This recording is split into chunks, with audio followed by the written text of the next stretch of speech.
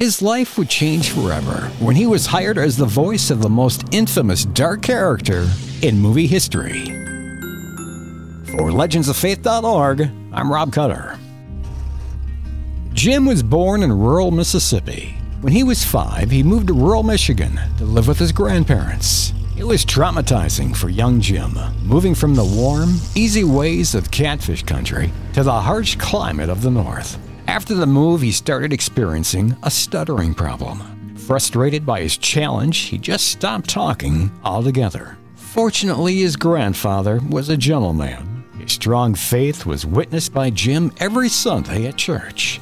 When attending school, the kids would tease Jim because of his inability to talk. He only felt comfortable talking when he was feeding the farm animals. Jim was a good listener. He developed a vivid imagination and found expression in poetry. When he handed in a poem, his teacher said that it was too good to have been written by him. The truth of the matter is, the teacher took an interest in Jim and was using this test to unleash his voice. His teacher also taught Jim the scriptures. One day, his teacher challenged Jim to stand up in front of the class and read the poem he wrote. He took that challenge.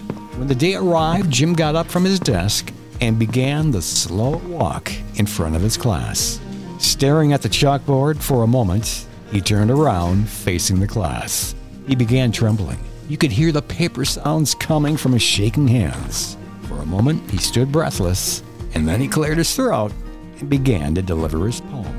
As he was reading his poem, his confidence got stronger. After just a few words into the poem, he dropped the paper and began reciting it from memory. The class took an interest and were amazed and somewhat in awe of Jim as he read the poem. Afterwards, Jim floated back to his desk, and then it started. You could hear a faint clap in the back, and then 2 more, and then the whole class began clapping into a wild applause. He excelled in his new discovery talent and was able to go to college and then join the Army afterwards. After his time in the military, Jim signed up with the American Theater Wing in New York. He would support himself in between roles by sweeping floors on the Broadway stages. He got his first break acting in a play that had just a few lines. It was opening night. The theater was packed. When the moment came for Jim's entrance to deliver his lines, he began to stutter. Even though he wanted to run off the stage, he managed to get through the rest of the performance. As Jim's confidence began to grow,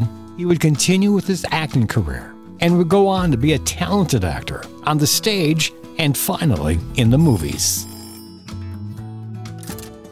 His life would change forever when he got a call from a young filmmaker who hired him as the voice of the most infamous dark character in movie history, Darth Vader.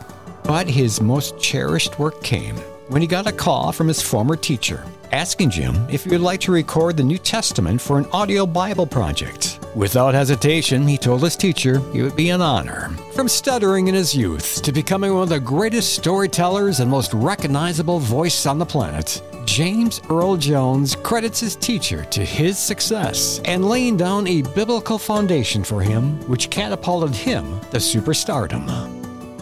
For more stories like this and for ways to donate, visit us at legendsoffaith.org.